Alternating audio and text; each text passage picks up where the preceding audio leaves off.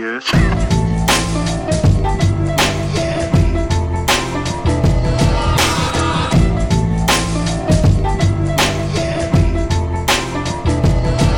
Hello everyone and welcome back to the show. We have an absolutely tremendous episode for you. Conversation with great, powerful Bobbie Collies, who just made a big move in her career from Grange Insurance to Coterie Insurance. And I wanted to see what that was about. Like, why that move? Why Coterie? Why going from, while a very well-respected company, but a more traditional company to an insurtech? What that looked like, what Bobbie was seeing in the market.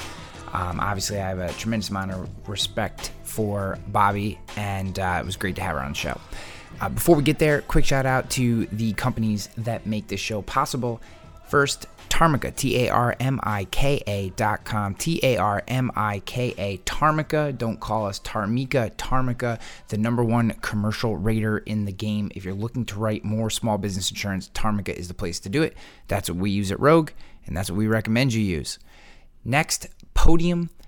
Guys, if you're not capturing leads on your website via chat in a format that allows you to then reply in text, then you are missing opportunities.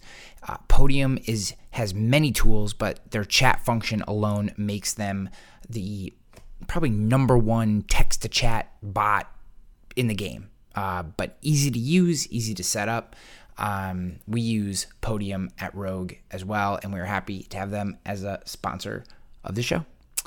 All right, guys. Well, visit podium.com if you want that. Go to Tarmika, TARMIKA.com if you want to check them out. Let's get on to Bobbie Collies.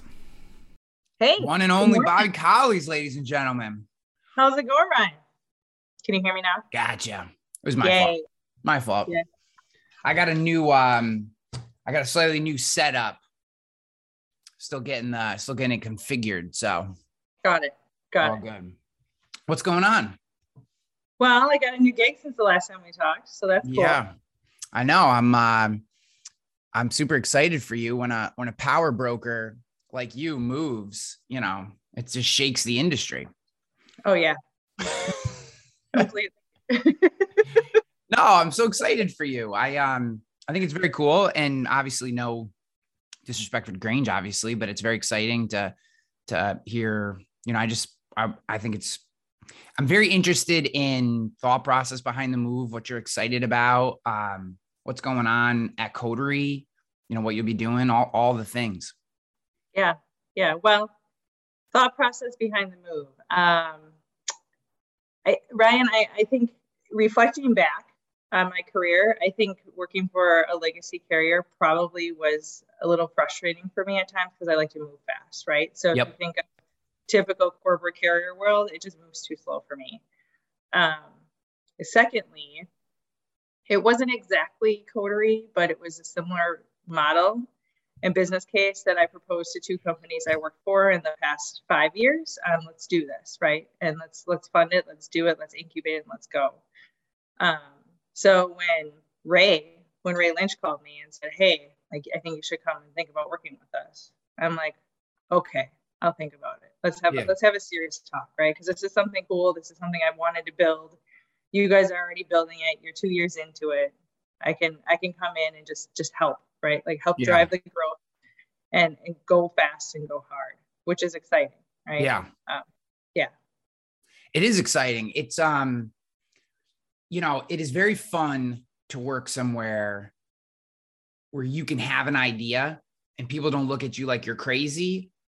And or immediately start discussing all the reasons that idea shouldn't work or now is not the right time or whatever. Like, you know, I've worked in both situations, and man, when you're sitting in a room and you can be like, what if we did this? And everyone goes, yeah, let's try that. Like, it just gets you so jacked up because then your brain, you never just have that one idea. Right now, you're like, now you kind of open yourself up to, here's another cool idea and here's another cool idea. And it doesn't mean you do every single one of them, but it gets that momentum going where, you know, so many of the legacy players, it's like ideas are almost frowned upon and there's almost like social cred taken for who can knock that idea down. Like who's the best at finding the reason that idea won't work. And like that, there's like a cred, there's like a social cred for that. And that is just a soul sucking place to be.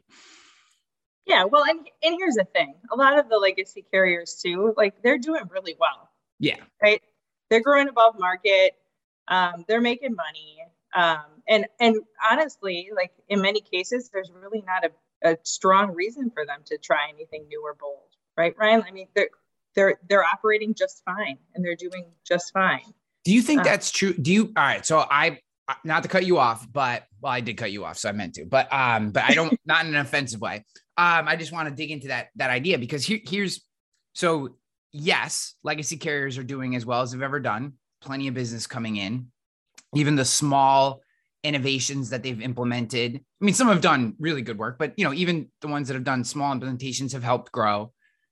But all of that is still based on a surveyed agency plan that is going to phase out in the next 5 to 7 years, right? So like when I see that growth today, I think to myself, yes, I understand why if I'm looking at my growth numbers today and I'm a legacy carrier who has not adopted and innovated in any, significantly, I can be like, you know what, we're fine. Look at our numbers. We're doing great. We're hitting our quarterly numbers, every quarter.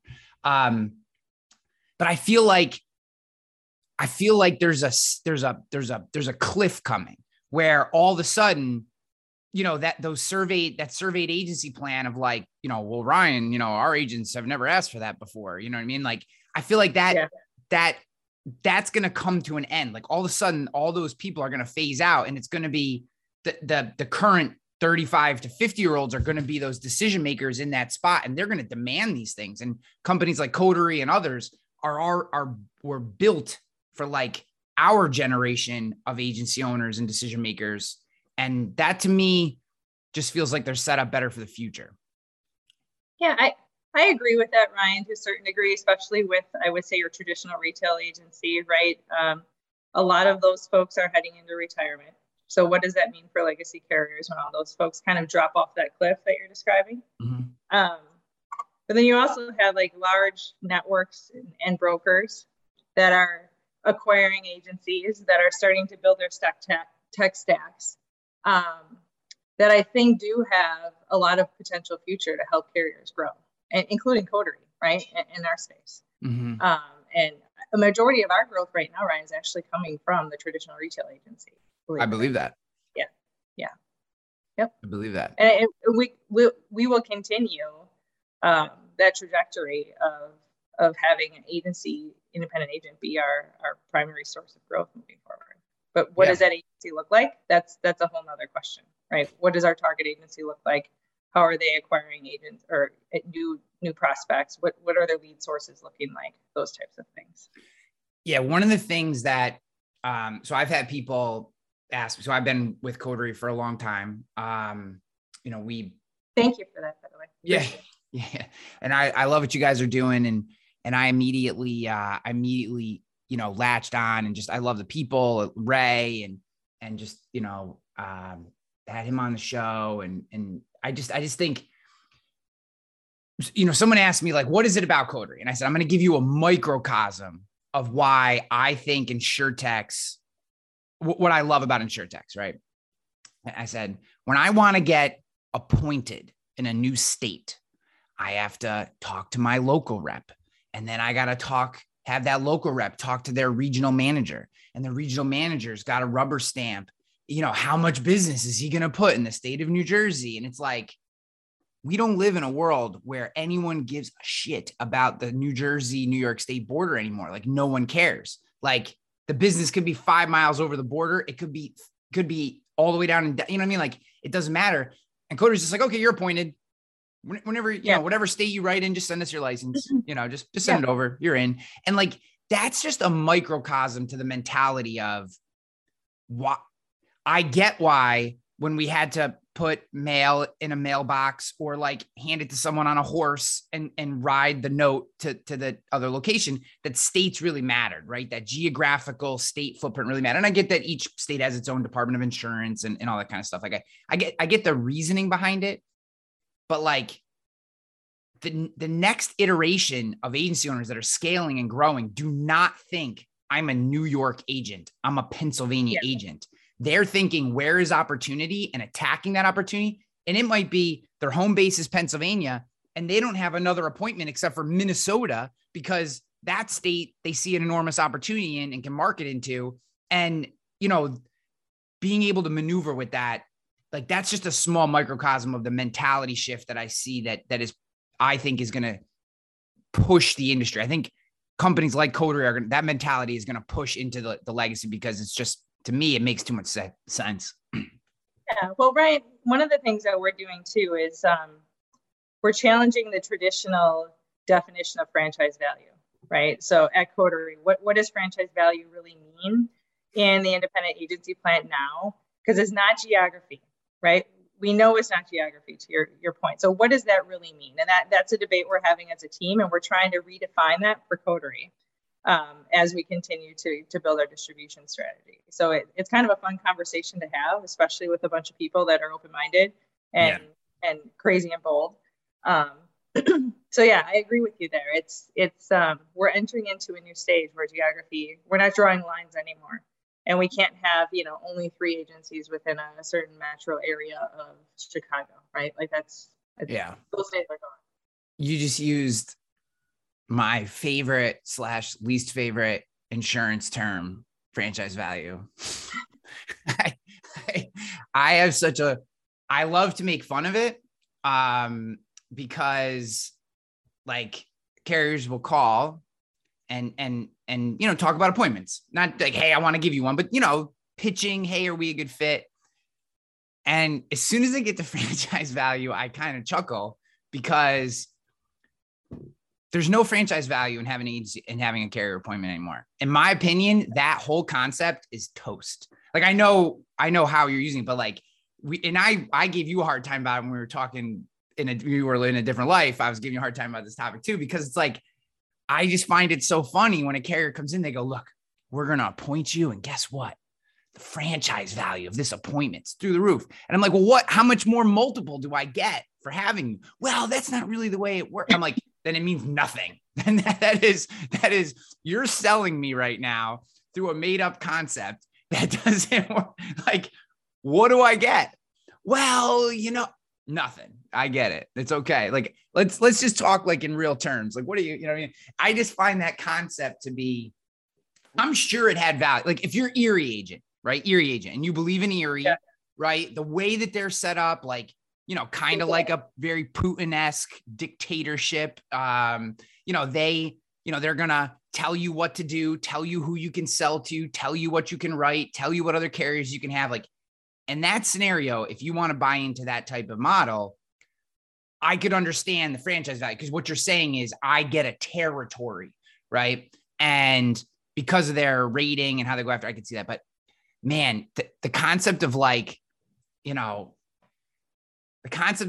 any mainline independent carrier, like they're actually being increased value by having that appointment. I haven't seen it.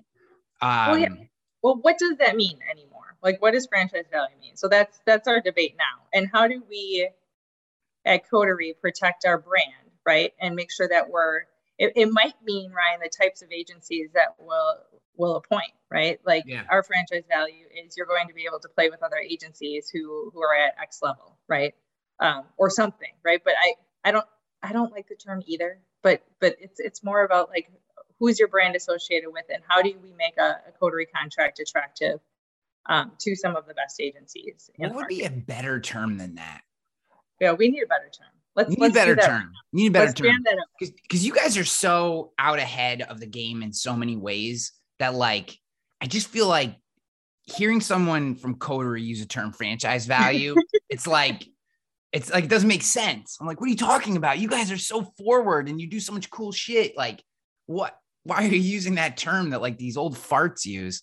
So I'm just busting your chops. So I want to talk more about, like, okay, so you made this move, you're with Grange and you made this move to Coterie, and now you're there. Like what's got you jacked up? Like, obviously, I mean, it just seems like I've seen you doing a lot more selfies lately and stuff, which is great. The internet needs more Bobbie, so I'm cool with that. But like, it seems like you're excited. Like, what's got you going? Like, what's got you fired up?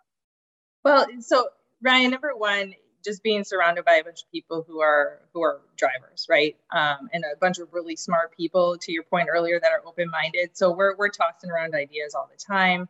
We're thinking through, new partnerships, new types of partnerships, right now we're building a distribution strategy, right? Like that was my number one first goal. So I have a draft. I'm meeting new people. I got really jacked up when I talked to Pete the first time on the automated underwriting and what's going on back there. Like my insurance geek went like 1,050% like excited. Yeah. I'm like, oh my gosh, Pete, this is amazing. But really it's all about just the pace, Ryan. Like it's both kind of exhausting and energizing at the same time. I was telling Tim the other day, it's almost like I used to be a marathon runner and I took 2 years off and I'm retraining, right? Like I'm still running, but I'm tired instead of energized at the end of my run. So I'm getting there though. Like my endurance is coming back. And I'm excited to wake up every day and just go. Yeah. Right. Yeah. That's awesome. We're building something. We're still in the infancy stages, but we're seeing a lot of growth now. We have a really good run rate. So it's just exciting to be around people that are all trying to drive towards the same thing. Yeah. Because of the size of the company, there's not a lot of ego going on, right? The co-founders have done a really, really good job of protecting the culture there. Yep. And because of the size of the company, there's not a lot of political governance or things that you have to have in a larger organization that kind of slow down. So we're just going, which is awesome. Yeah. I'm so excited for you. I epic hire. I've said this before on the show, and I don't want this to seem, I hope you take this in the most positive way possible, but you've always been on a list. I keep a list of people that I would love to like work with / if I was ever in a position, hire or have as part of my team. And you've like been on it for like 4 years. And when I saw you go to Coder, I was like, fuck, that's like 3 more years that probably at least I'm not going to be able to. So, okay, Coder, Ryan. Yeah. Well, Ryan's always for sale. So, I'm hiring right now. So, all right. So Coterie, small business insurance, right? That's the specialty. What's going on in small business? What's happening? What conversations you guys having inside there? Obviously that's a big part of what we do. And I'm very excited personally about the small business space. I think there's a tremendous amount of opportunity and, what conversations, that you can share that aren't secret sauce stuff, like what kind of stuff's going on internally that you're thinking about small business, that you're prepping for, that agents are coming in and excited about? What's got you going on the small business side? Ryan, have you played at all with our Simply Bind product yet? A little bit. Yep. So I'm super jacked about that. And the concept there is we're using enough third-party data sources to pull in enough data to automate our underwriting in the back end to quote off of a name and an address for small micro commercial. Yep. So if you just think about number one, how does that impact an agency and their ability to make a buck off a small micro commercial when they couldn't in the past, right? Yep. It's like 2 minutes to quote and bind versus 40 minutes to quote 4 different carrier, right? Portals. Yep. And grab a quote, and then the whole process. It's out. It's brutal. But if you think about how you can get creative on just taking a name and an address and returning a bindable quote, there's a lot of cool stuff that our team is brainstorming on. How do we take this and use it to help us scale? Yeah. So not only at the agent's desk, right, but even the drop in on an agency website, right? Here we can drop in our Coterie white label solution. You can have clients come to your website and quote 24/7, and it's yours, right? Yeah.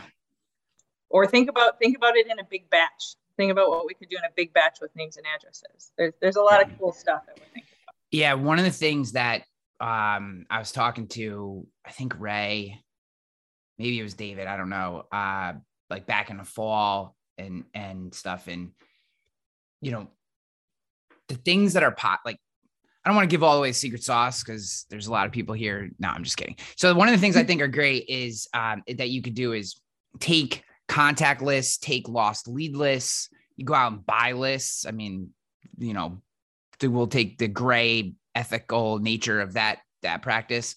And if you can, just run off the API or just have someone pinging the system with name and address.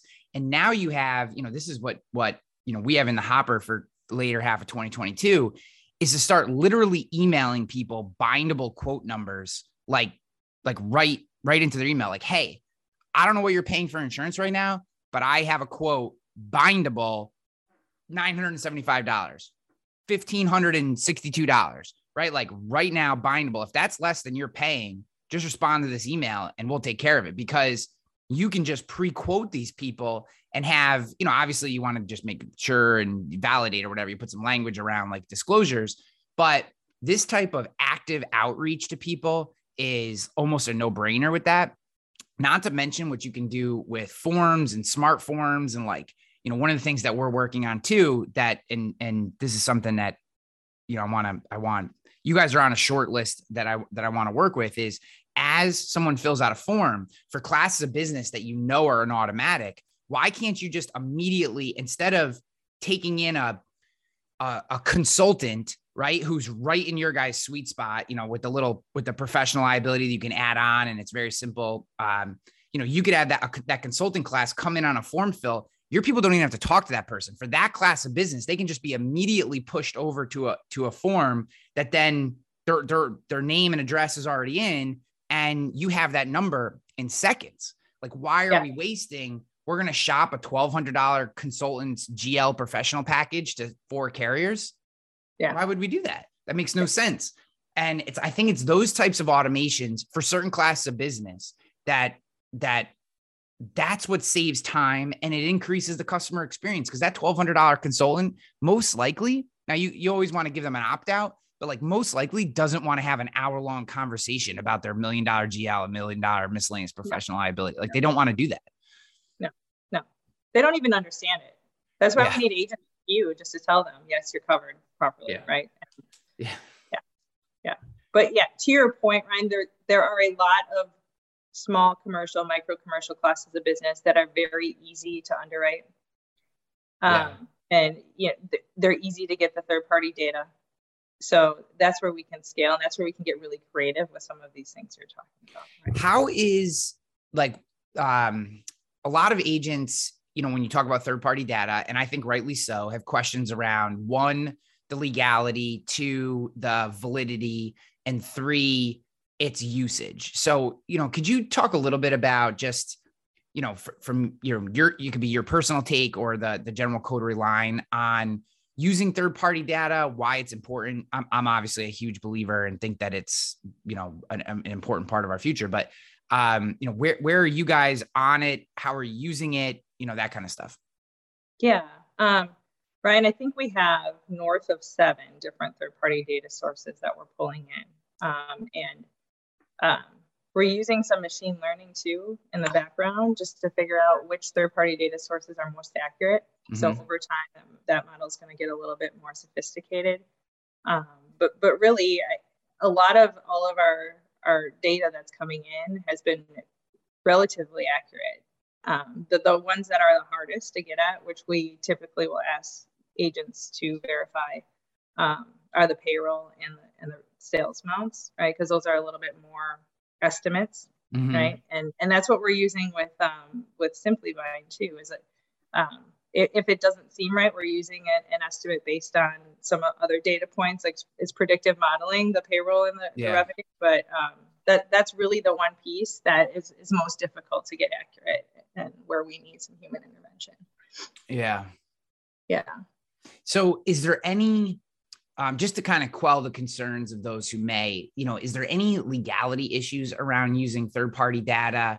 I think a lot of people, they don't necessarily even understand what that means. I mean, essentially, and please correct me where I'm wrong here, third-party data sources are just pools of information collected through different form fills, through different services you use. There's tools like Axiom and all these different databases that collect information. And then what, if I heard you correctly, what you're doing is taking, say, 7 or some number north of 7 and mashing them together and saying, geez, if these 5 pieces of information are the same in these 7 databases, then that must mean they're accurate. We're fairly certain they're accurate. And maybe not even be that much, but, and then that way you can just inject those right in and you don't even have to ask those questions. Yeah, absolutely. Well, and Ryan, think about billing updates too. Like if I go back to my underwriting days and I look at an Accord app, like roof age updates, electrical updates, those were never truly accurate, right? like I use 2015 for all of them, always. Oh, I put in a new outlet in 2020, but my electrical was updated in 2020, right? So even that data is getting more accurate on our side, where we're able to pull building permit data, right, to know exactly like what was updated. Was it updated enough to be considered an update, or was it just a minor maintenance thing, right? So we're getting a little bit more sophisticated there. On the legality side, like I honestly haven't looked into it that deeply, so I don't want to speak to that. But what I can say is I do feel like the data is more accurate than what we would typically get on an Accord form. Yeah. I did an interview with Bill Martin, the CEO of Plymouth Rock. This is probably 5 or 6 years ago when Plymouth Rock first came out with that home, like you just put the address in and they give you a number feature that they had. And I did it for Agency Nation. If I couldn't even find the podcast, I'm sure it still exists if you guys wanted to hear it. But the long and the short of it was what Plymouth Rock was doing at the time was all you had to do was plug in the address and they would send you a number. And everyone was like, how can they do that? How can they do that? And how they did it was they did similar to you're doing, but with homeowners data. And they would go out and underwrite and price every home in a state. Every single home would be pre-underwritten, pre-priced. So it would just be sitting there. They already know what the price is. And then when you put the address in, they would just pull that information. And again, this is 5 or 6 years ago. So there was a lot of like, no way, agents this, how do you do a visual inspection, all this kind of stuff.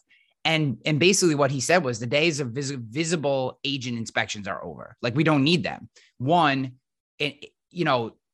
what do you really get out of a visual inspection? Like, maybe you need a handrail or something. It's like, that's going to get picked up when we send our person by if we feel we need to do that. So it's kind of redundant in many cases. And 2, he said, I would bet 95 out of 100 times the information that we get from the pool of third-party data that we pull from is more accurate than what the agents send us. And not because agents are trying to be nefarious, but just you're asking, like you just said, if I ask you, Bobbie, when's the last time you updated the electrical in your home? You're gonna be like, 2015, right? Like who the heck knows? I mean, maybe you remember, but no one really knows. And if you bought the house X number of years and, there's no way to, you're getting just humans are terrible at remembering this stuff to begin with.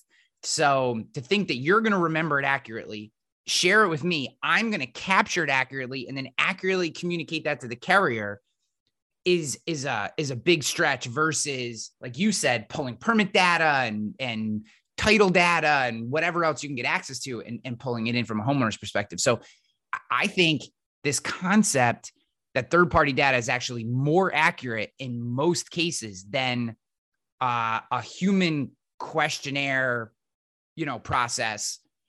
I fully believe that. What's up, guys? Sorry to take you away from the episode, but as you know, we do not run ads on this show. And in exchange for that, I need your help.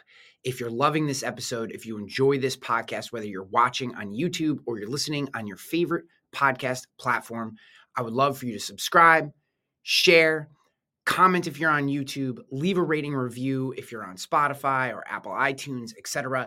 This helps the show grow. It helps me bring more guests in. We have a tremendous lineup of people coming in, men and women who've done incredible things, sharing their stories around peak performance, leadership, growth, sales, the things that are going to help you grow as a person and grow your business. But they all check out comments, ratings, reviews. They check out all this information before they come on. So as I reach out to more and more people and want to bring them in and share their stories with you, I need your help. share the show, subscribe if you're not subscribed. And I'd love for you to leave a comment about the show because I read all the comments. Or if you're on Apple or Spotify, leave a rating review of this show. I love you for listening to this show, and I hope you enjoy it listening as much as I do creating the show for you. All right, I'm out of here. Peace. Let's get back to the episode. Well, and Brian, what it does too for agents is it allows agents to stop being data collectors, right? And data inputters and start to truly become risk managers. Yeah. And sell, right? Yes. Go sell more and help your clients manage the risks that they have. Make sure they have the proper coverages, right? We're getting the data for you. Gone are the days of filling out Accord apps for micro commercial if you do business with Coterie, right? And check our work, right? Like we're pulling in third party data sources. You can check our work on the back end, make sure it's all accurate, and get yourself comfortable with it. It's a new way of doing business. I describe it as kind of, do you remember when we first started using predictive modeling and underwriting in commercial lines? Yeah. I don't remember, what was that, 2010? Here we are again, like trying to remember dates. It's like when was my electrical last update? But it almost seemed like a black box. Agents thought it was, it was scary. They didn't like it. But now it's the way we do business. And I think that third party data is going to be exactly the same, right? Yeah, it will become the way we do business in the future. I completely agree with you. I completely agree. I think it's very exciting. It's just, and I think your point about it allows agents to be where they actually add value. I mean, this is one of the things that our agency was based off of, is how do we remove these things that do not add value to the process? Me asking you the date that your electrical was updated adds zero value to the transaction. If anything, it just annoys the crap out of you because you're like, why does that matter? Like they're circuit breakers. Like I could see that, that question, but like you get into some of this nuance, you're like, how I can't even understand how that matters. And, that you're removing that layer of annoyance in the conversation. You're getting down to nitty gritty. You can actually do your job. I mean, you can figure out whether someone is full of shit and a good risk in like 10 minutes of conversation, where those conversations with a questionnaire take an hour. So now you're getting to the nitty gritty in 10, 15 minutes of conversation. And now you can have 2 or 3 of those conversations in the time period that you would have only been able to have one. And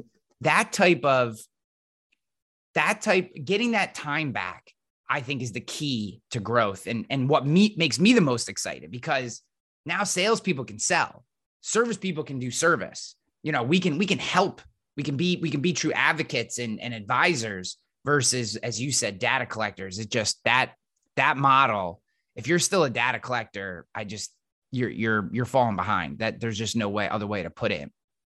Absolutely. Well, and I love to pick your brain on this a little bit too. I feel like in the last 5 years, if I visit a traditional retail agency, a lot of them will say, my value proposition is I outservice the agent down the road, right? What does that even mean anymore, Brian? Right? Yeah. I think we need to redefine service as an industry, and where is it needed in the customer experience, right, for our policyholders? Because that's something we're tossing around too internally, right? Is what level of service do we need to provide to our policyholders to help support our agency plan? Yeah. And how do we build out that model to make sure that we're supporting our agents in the best way possible?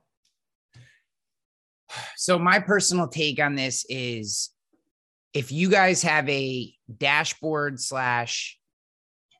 service capabilities for an internal service department in my agency to do everything they need to do, I don't need anything from you.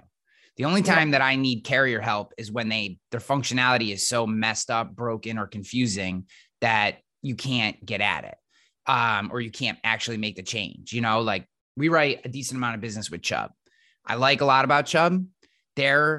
The servicing of policies with Chubb is probably one of the worst in the industry. I mean, I hope someone from Chubb is listening, because just understand, your small commercial servicing is one of the worst in the industry. It just is. Like, you can't do anything. So I got to email someone for everything. And then they are, quote unquote, still having personnel issues because of COVID, like COVID even still exists. It's like, go freaking hire some people. You're Chubb. Like, I can hire people. You should be able to hire people. So, my point is, if my team has the capabilities to go into your back end and do the things we need to do, whether that's make small updates, billing changes, whatever it is, named insureds, address, just give us most of the standard stuff, then we don't really need a lot. I don't think service centers in commercial work.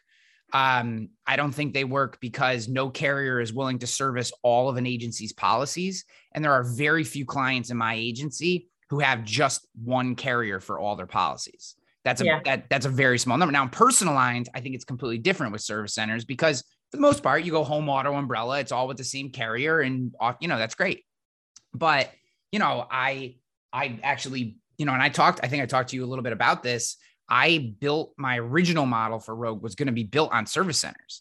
And what I found is that, if I had 2 policies with Cincinnati and 1 with Liberty, well, now that insured calls, now Cincinnati's only going to service the Cincinnati policies, and then Liberty's only going to service the Liberty. Now they're making 2 calls to 2 different carriers, 2 different systems. There's no uniformity in any of it.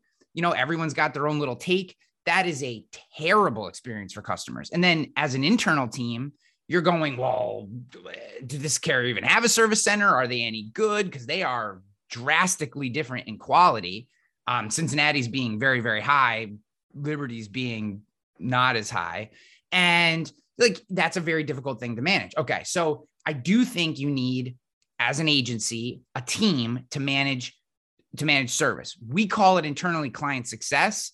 I know that's nuanced and kind of just like markety, but I do think the mentality should be, how do I make this transaction a success? Not, I'm going to service your policies, because a lot of times the customer may want to do everything themselves. They just want you to stamp it and say what you're doing is right. That could be a 3-minute phone call, right? Hey, I'm going to do this. You're doing the right thing. Bam. All good. Make a note. Off you go. That's all it is. And I think a big problem, I just Newfront, which is an agency, just got some ridiculous amount of money, 200 million at a $2.2 billion valuation from Goldman Sachs or whatever. Newfront runs their entire service operation off of foreign call centers. Their retention level has to be terrible. Actually, from some of my friends, I know the retention level is terrible. I think you need a hybrid American licensed professionals mixed with a team of well-trained virtual assistants to do unlicensed tasks. And I think that model, optimized through technology, can provide the most efficient, effective, and retention and high retention service model possible. That is my personal belief, is that mix is what gets you where you need to be. I know every VC in the country looks at American you'll call it CSRs for the industry term, and says too expensive, get rid of them, use a call center. And you watch your retention rate drop from in the 80s to in the 40s. And it's happened over and over and over again. And I absolutely refuse to do it at Rogue. I will not do it, because you can't show me a retention model in our industry that's a foreign call center or service model that is retaining in the 80s like a local agency. If someone listening has that number, I would love to see it. But I've been doing this for 17 years and I have not found one model where someone is retaining equal to a local agency and has exported all their service. I just don't think it works. I agree with you on that. I think there's a good mix there, right? There's certain tasks that offshore would be perfect for. Mm-hmm. There's certain tasks that you just need to have a little bit more control and influence over, Ryan, right? I think that's the biggest piece, right? Domestic, close to it, licensed agents that can help counsel your client through some of the changes. And I don't think it needs to be local. I think it just needs to be, as you said, domestic, right? Mm-hmm. So like my head of our select business team, she lives in Jacksonville, Florida, or outside Jacksonville, Florida. We have maybe like 2 clients in Jacksonville, Florida, tops. The rest are all throughout the country. Nobody cares that Leslie lives in Jacksonville, Florida. Nobody. I think they would care if she lived on the other side of the planet, didn't really understand our culture, that wasn't from here, didn't have the same timetable. I think in a service capacity, I do think they would care about that. I honestly do. not that I don't think those people, I think if they were in, I'm not saying anything about the Philippines or about India. It's more if they were in France or the UK, I just think it's about being here. There's a sense of security that I think, especially small business owners, are still looking for. Yeah. Well, yeah, security and trust. Yeah. Right? Trust. And I think about personally just a few, service calls I've made outside of our industry in the last 6 months, and how frustrating it was because what I was saying wasn't being ingested in the way that I wanted it to be ingested. So solving a problem probably took 90 minutes when I could have taken 10. Yep. Yeah. If it would have been someone who just understood what I was trying to get at. So I'm with you. The hard part is, so I don't want to be, I know there are a lot of people and that are very invested in VAs, and I'm very pro virtual assistants. So I don't want to be, I'm not trying to be negative against virtual assistants in any regard. I had, this service can be crappy from local small business Americans too. I mean, I just moved my bank to Chase, from a local bank. And I know as an independent agent, I'm supposed to use a local bank because the money stays in the community or whatever, except they're terrible. They're absolutely terrible. They close their bank at like 4 p.m. I can't get a hold of anybody. Like their stupid app for virtual check, take the picture of the check and deposit it, like works 1 out of 3 times. You go to the stupid line and try to talk to them, and everything's like takes forever. And I go to Chase and it's like snap, snap, snap, done. Oh, you have this problem? No problem. Okay, here you go. Snap, done. I'm just like, I guess I can't handle the pace of that. Well, right. And that's the thing, right? Like there are certain customer experiences that are becoming so great that they're becoming almost a necessary evil. I don't even like that term, but they're so great that you can't not use them, right? Yeah. Even if you think about just Amazon as an example, like yes. the amount of stuff I buy from Amazon versus, anything local now is outrageous. And it's almost it. And insurance has always been a relationship business, right? Since I started in it. But I think that there will be a shift where the customer experience outweighs the relationship, right? And that's kind of what we're seeing with even your bank, right? You might have had a great relationship with your banker, but your experience and the convenience of Chase has outweighed the relationship that you have. Yeah. And I know this is a very, very hard concept for a lot of agents to swallow, but I could not agree with you more. There's a local men's clothing store that I like to go to. Partially because I can be an open conservative in that environment and not have like tomatoes thrown at me. And partially because they just have cool, like really classically, they get cool, great clothes there. So I like going there. Problem is I'm 6'4" and I have a size 13 shoe. So they never have clothes that fit me. So like I go there and I look at the clothes and I'm like, this jacket's dope. I want this jacket. And then he's got to send me to a website to buy it half the time, right? If I want this thing, because he doesn't carry my size or length or whatever. And, it's like one of those things where it's like, I really want to support this guy. And he's a great guy. And I really enjoy him and all the people that work there. It's like a cool experience. Like they'll give you a glass of scotch or whatever. And you can, there's like a whole thing. It's like a whole thing.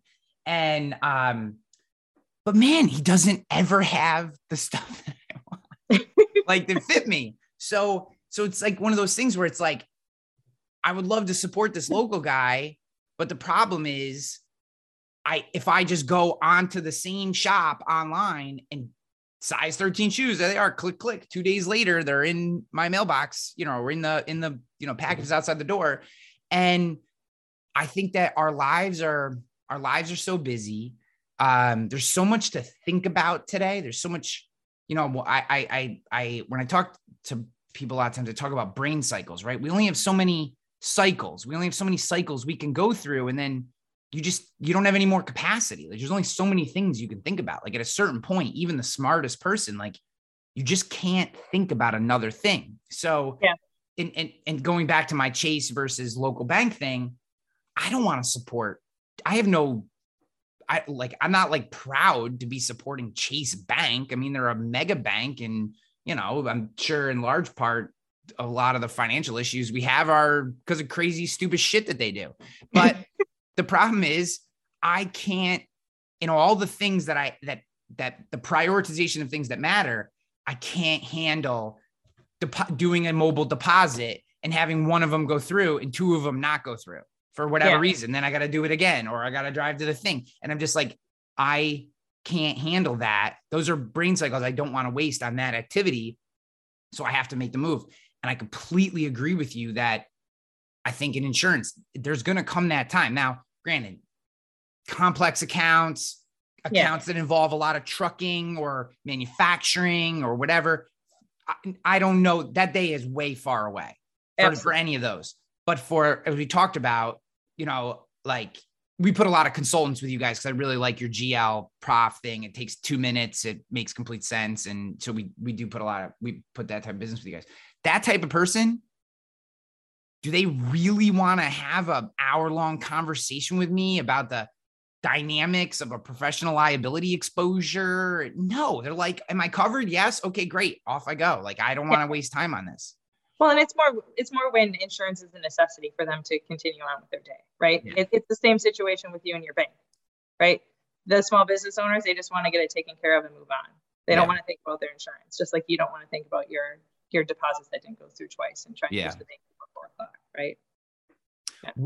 Where is your mind at? What are you guys talking about as it relates to like embedded insurance or that concept? Because when 2015, 2016, the InsurTech wave or whatever, they were going to disintermediate all that stuff. Obviously that didn't happen.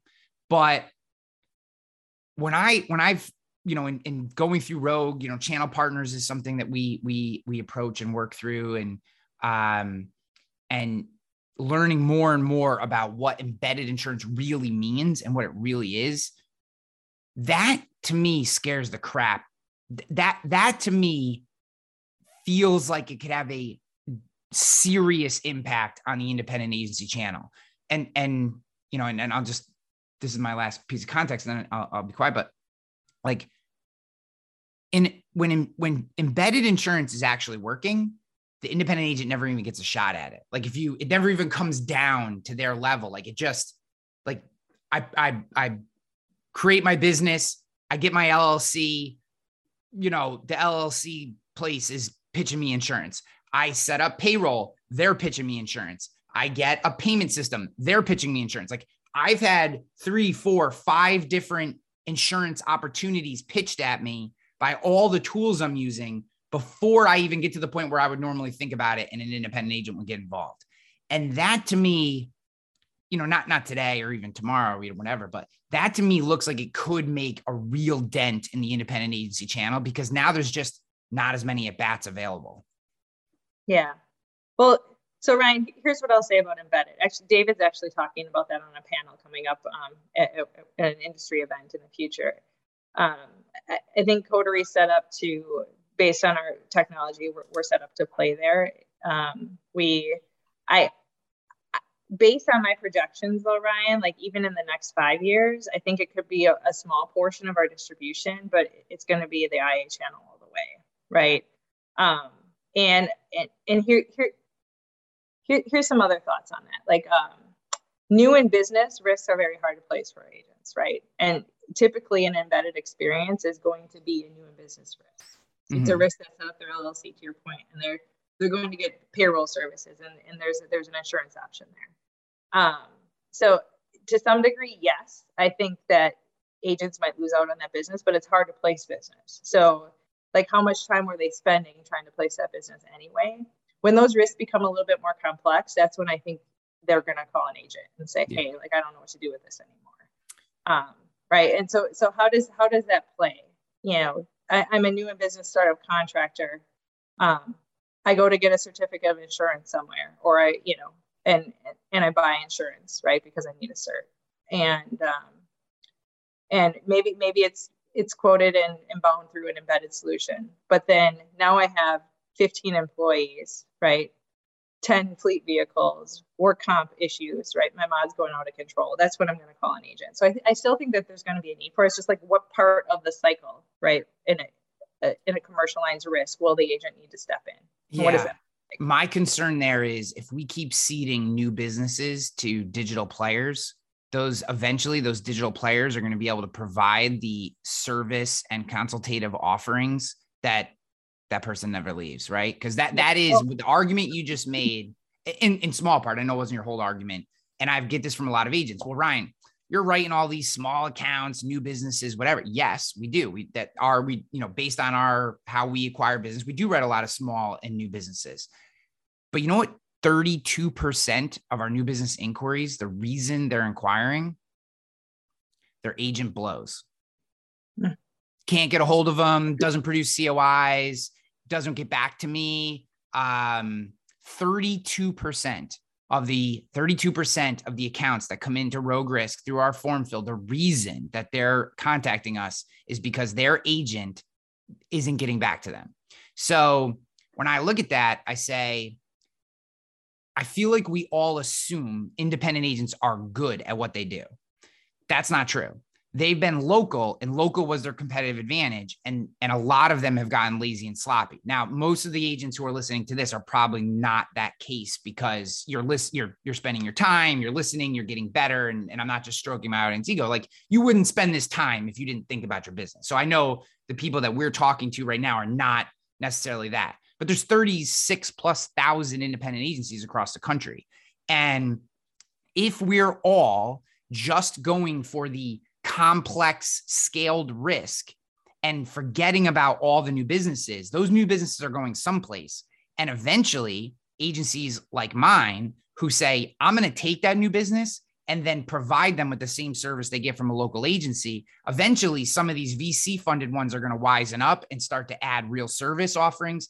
And that contractor who starts with one truck and goes direct or whatever, as he or she business grows, they got 7 trucks. Eventually that digital player is going to have the consultative offerings.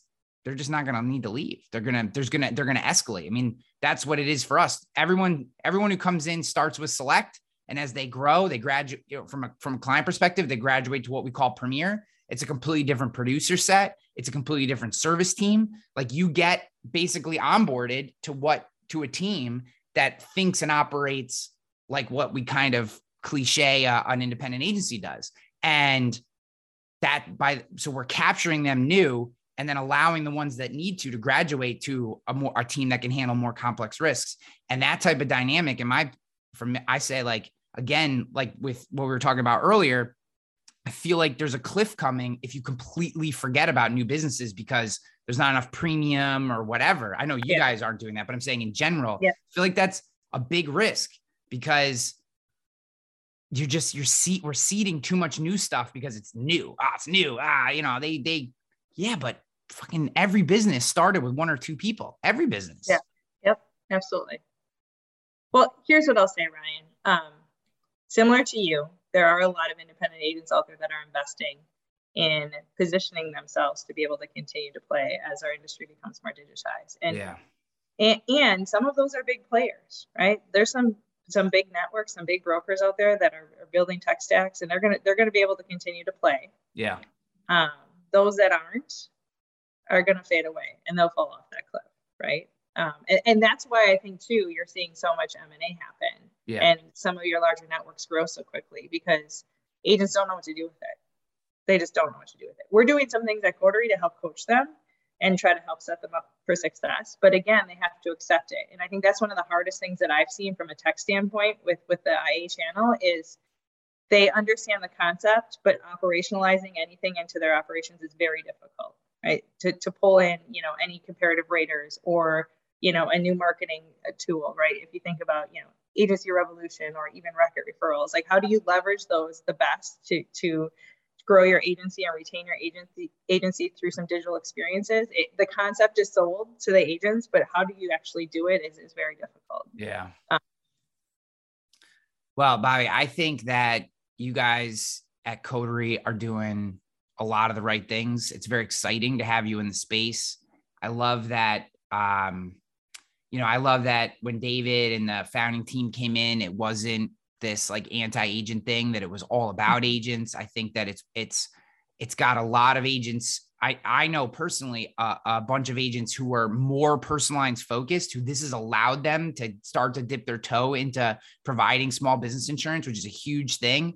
You know, a lot of carriers hold small business appointments over the head of personal lines agents and won't allow them to get these appointments.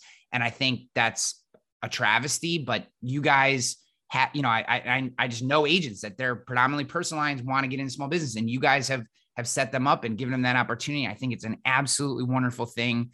You have a huge fan in me, obviously, and obviously we do business with you too. But and I just you know, the only thing I'm pissed about is that you know, you work for them and not for Rogue. So that kind of makes me upset. But well, Ryan, maybe one day we'll work together. But yeah. I'm super excited. You know, we talk about speed, simplicity, and service at Coterie, and to your point, we're not requiring our agents to do any pre-underwriting, right? Yeah. We're 100% relying on the model that's Pete's building and the automated underwriting and the third-party data. And that's what makes it exciting, because anybody who's an insurance agent that wants to write small commercial can write it with us. There's no pre-qualifications there. We're just, you know, you want a contract, you're going to write business with us. We can have a conversation. Right. That's awesome. Bobbie, if they want to learn more about Coterie or connect with you, where are the best places to do that? I would say look on our website, coterieinsurance.com. COTERIE insurance.com. Yes. There's some cool information out there about our agency partnerships and what those look like. You can also connect with me on LinkedIn. Ryan, I'm sure you'll put like my profile or something with this podcast. So if somebody wants to. I'll have the links in the show notes and all that good stuff. I appreciate it so much. Appreciate you coming on the show. I wish you nothing but the best. And I know that you'll do some awesome things, and we'll be hearing a lot more from you and the Coterie team as you guys continue to develop. It's great stuff. Well, thanks for the invite, Ryan. I appreciate it. Looking forward to growing with Rogue. Yeah. Yes.